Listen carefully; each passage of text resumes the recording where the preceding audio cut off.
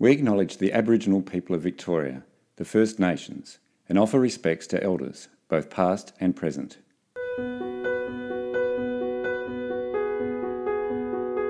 Welcome to a new podcast series for carers by Kinship Carers Victoria. In mid-2018, Jenny Mikakos, the then State Minister for Children and Family Services, launched a new program of support for kinship carers. Central to this program was the employment of over 30 new kinship care specialist workers. Over the past few months, these kinship specialists have joined with KCV in speaking with carers around the state. The purpose of the new model and its connections to individual kinship carers has been canvassed thoroughly with the carers. This podcast features snapshots of discussions taken from one of the forums or seminars organised to enable carers to meet the new kinship specialists. On the 22nd of November, we visited Karingal Place Neighbourhood Centre for KCV's seminar, Kinship Care, Where to From Here? The seminar focused on the future of kinship care and new developments within the sector. The event was well attended by over 30 carers and served as a supportive space, like any carer group meeting, for discussion and the sharing of experiences between carers.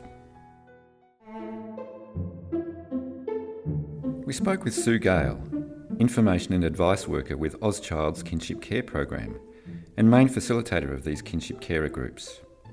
Sue spoke about Auschild's role in the support of carers and how carers themselves are also developing and improving in this area.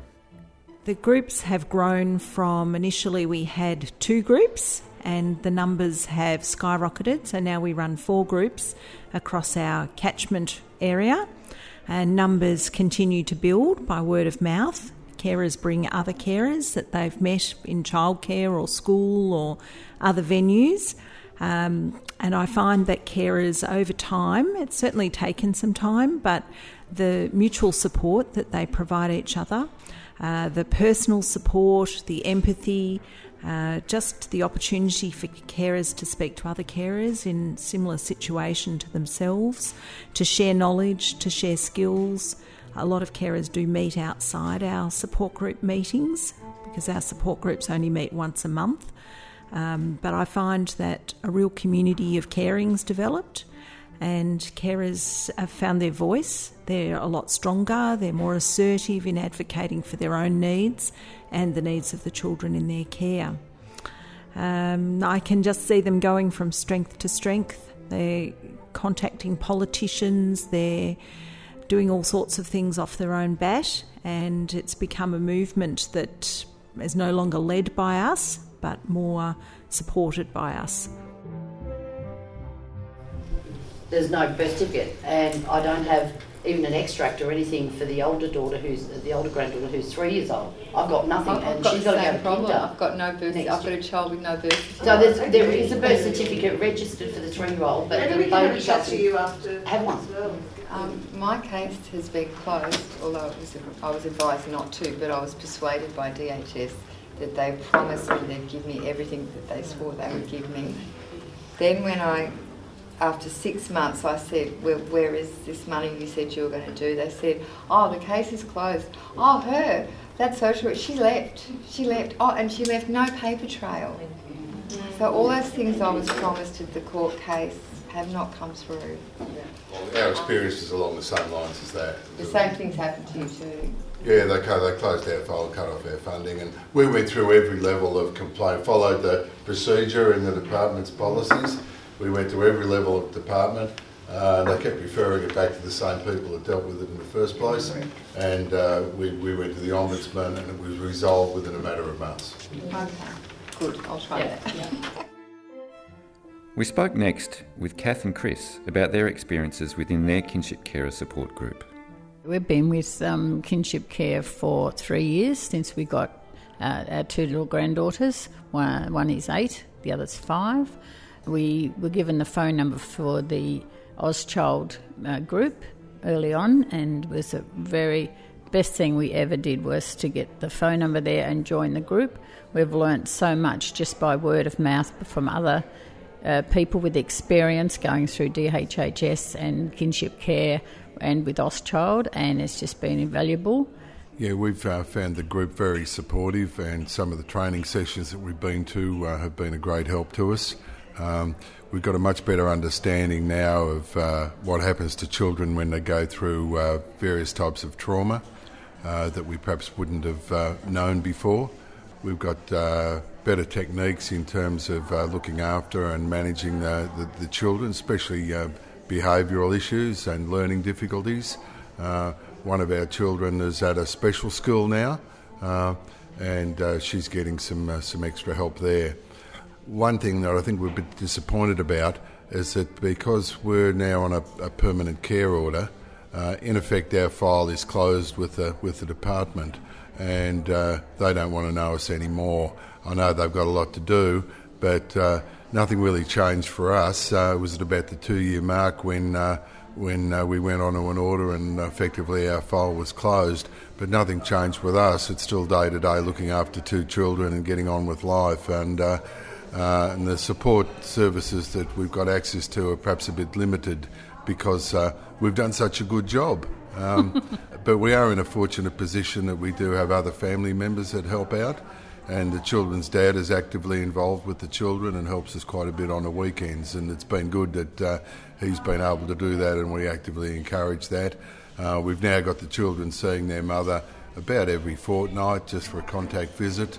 By right, she's entitled to 4 visits a year, but it's going to be a heck of a lot more than that, and we're actively supporting her in that. And that's something else that's come through the group too. Not everybody has that.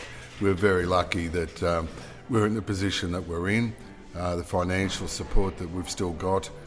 Some of the stories that we hear from other kinship carers, they're not in as good a space as what we are, through no fault of their own at all. They're looking after children and they don't have the level of support around them.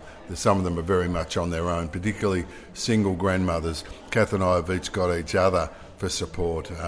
We can have respite that we work out ourselves. I can have a day off, she can have a day off. We still have a life that goes on outside of looking after these 2 young children.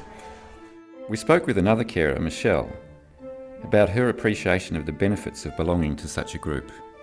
I was a kinship carer for about 5 years before I discovered that there was such a thing as help.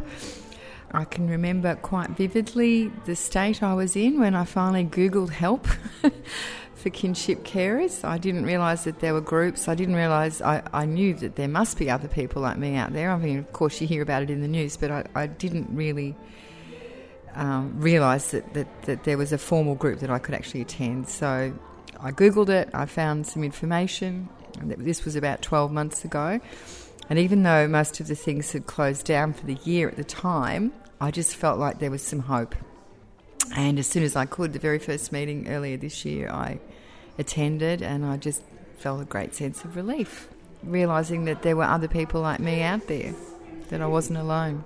I've definitely received a lot of information. Sue from Ozchild has been awesome. I could ring her, I could text her any time I liked. It didn't have to be during the meeting. I met other kinship carers. They were able to put me onto other places and other resources. I've just come back from a camp with the boys that was not through Ozchild, but was through another kinship carer who helped me find out about this. I go to other coffee mornings now. And yeah, there's a real sense of camaraderie, I think, amongst all of us. We support each other, we help each other, we're there for each other, which is awesome.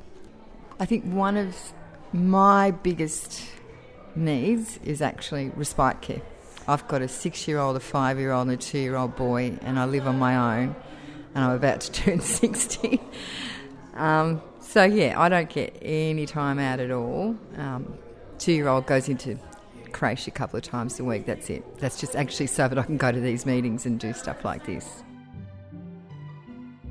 Sue from Ozchild also explained how far the sector has grown and how the Department of Human Services has improved over the years in its provision of services and acknowledgement of carer support groups. A lot of carers coming into the system today feel they've got a lot of challenges ahead of them, and yes, they do.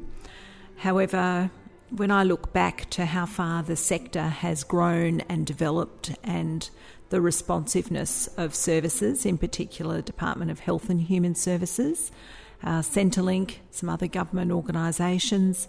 There has been a lot of growth and acknowledgement of the specific situation of being a kinship carer. So initially, when I first started in this sector, if the department investigated a case and there was a kinship carer who was happy to care for the child, manage the contact with the family, the department would commonly take the view that the child was then safe and would close the case. And carers would just continue along, largely financing everything that this child needed. They might get some Centrelink payments, but many carers at that time were too scared to advise Centrelink that they were caring, because often parents were receiving those payments and they didn't want to rock the boat with the parents and risk the children being returned to the parents' care. So they muddled along and they made the best of things. But over time now, the department's taking the view increasingly that if they've been involved with a child and asked a carer to take a child, then they would pay the carer a financial reimbursement, whether that matter goes to court or otherwise. There's a lot more empathy and understanding of the challenges carers face. The introduction of what used to be the grandparent childcare benefit and is now the childcare subsidy. The introduction of the big pot of money for permanent carers, which is called the flexible funding, has been a fantastic support to children's needs, that if a carer decides they will go to permanent care, they might not anticipate that a child will need braces or extra tuition or therapeutic assistance further down the track, and now they don't have to shoulder those costs. They can apply for flexible funding. I think also the acknowledgement of the role of support groups, the introduction of the kinship care, initially the handbook and now the manual, the initiative of the Carer Wellbeing magazine put out by Kinship Carers Victoria. Kinship carers have increasingly got the ear of government officials. There's now much more usage by carers of the Department of Health and Human Services complaints line.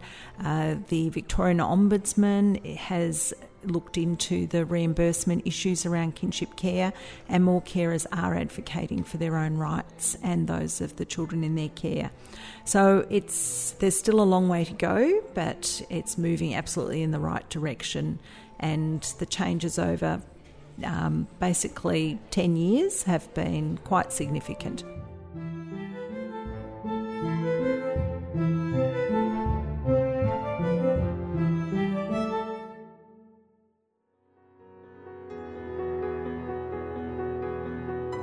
Look out for the next podcast in this series, to be published in early 2019.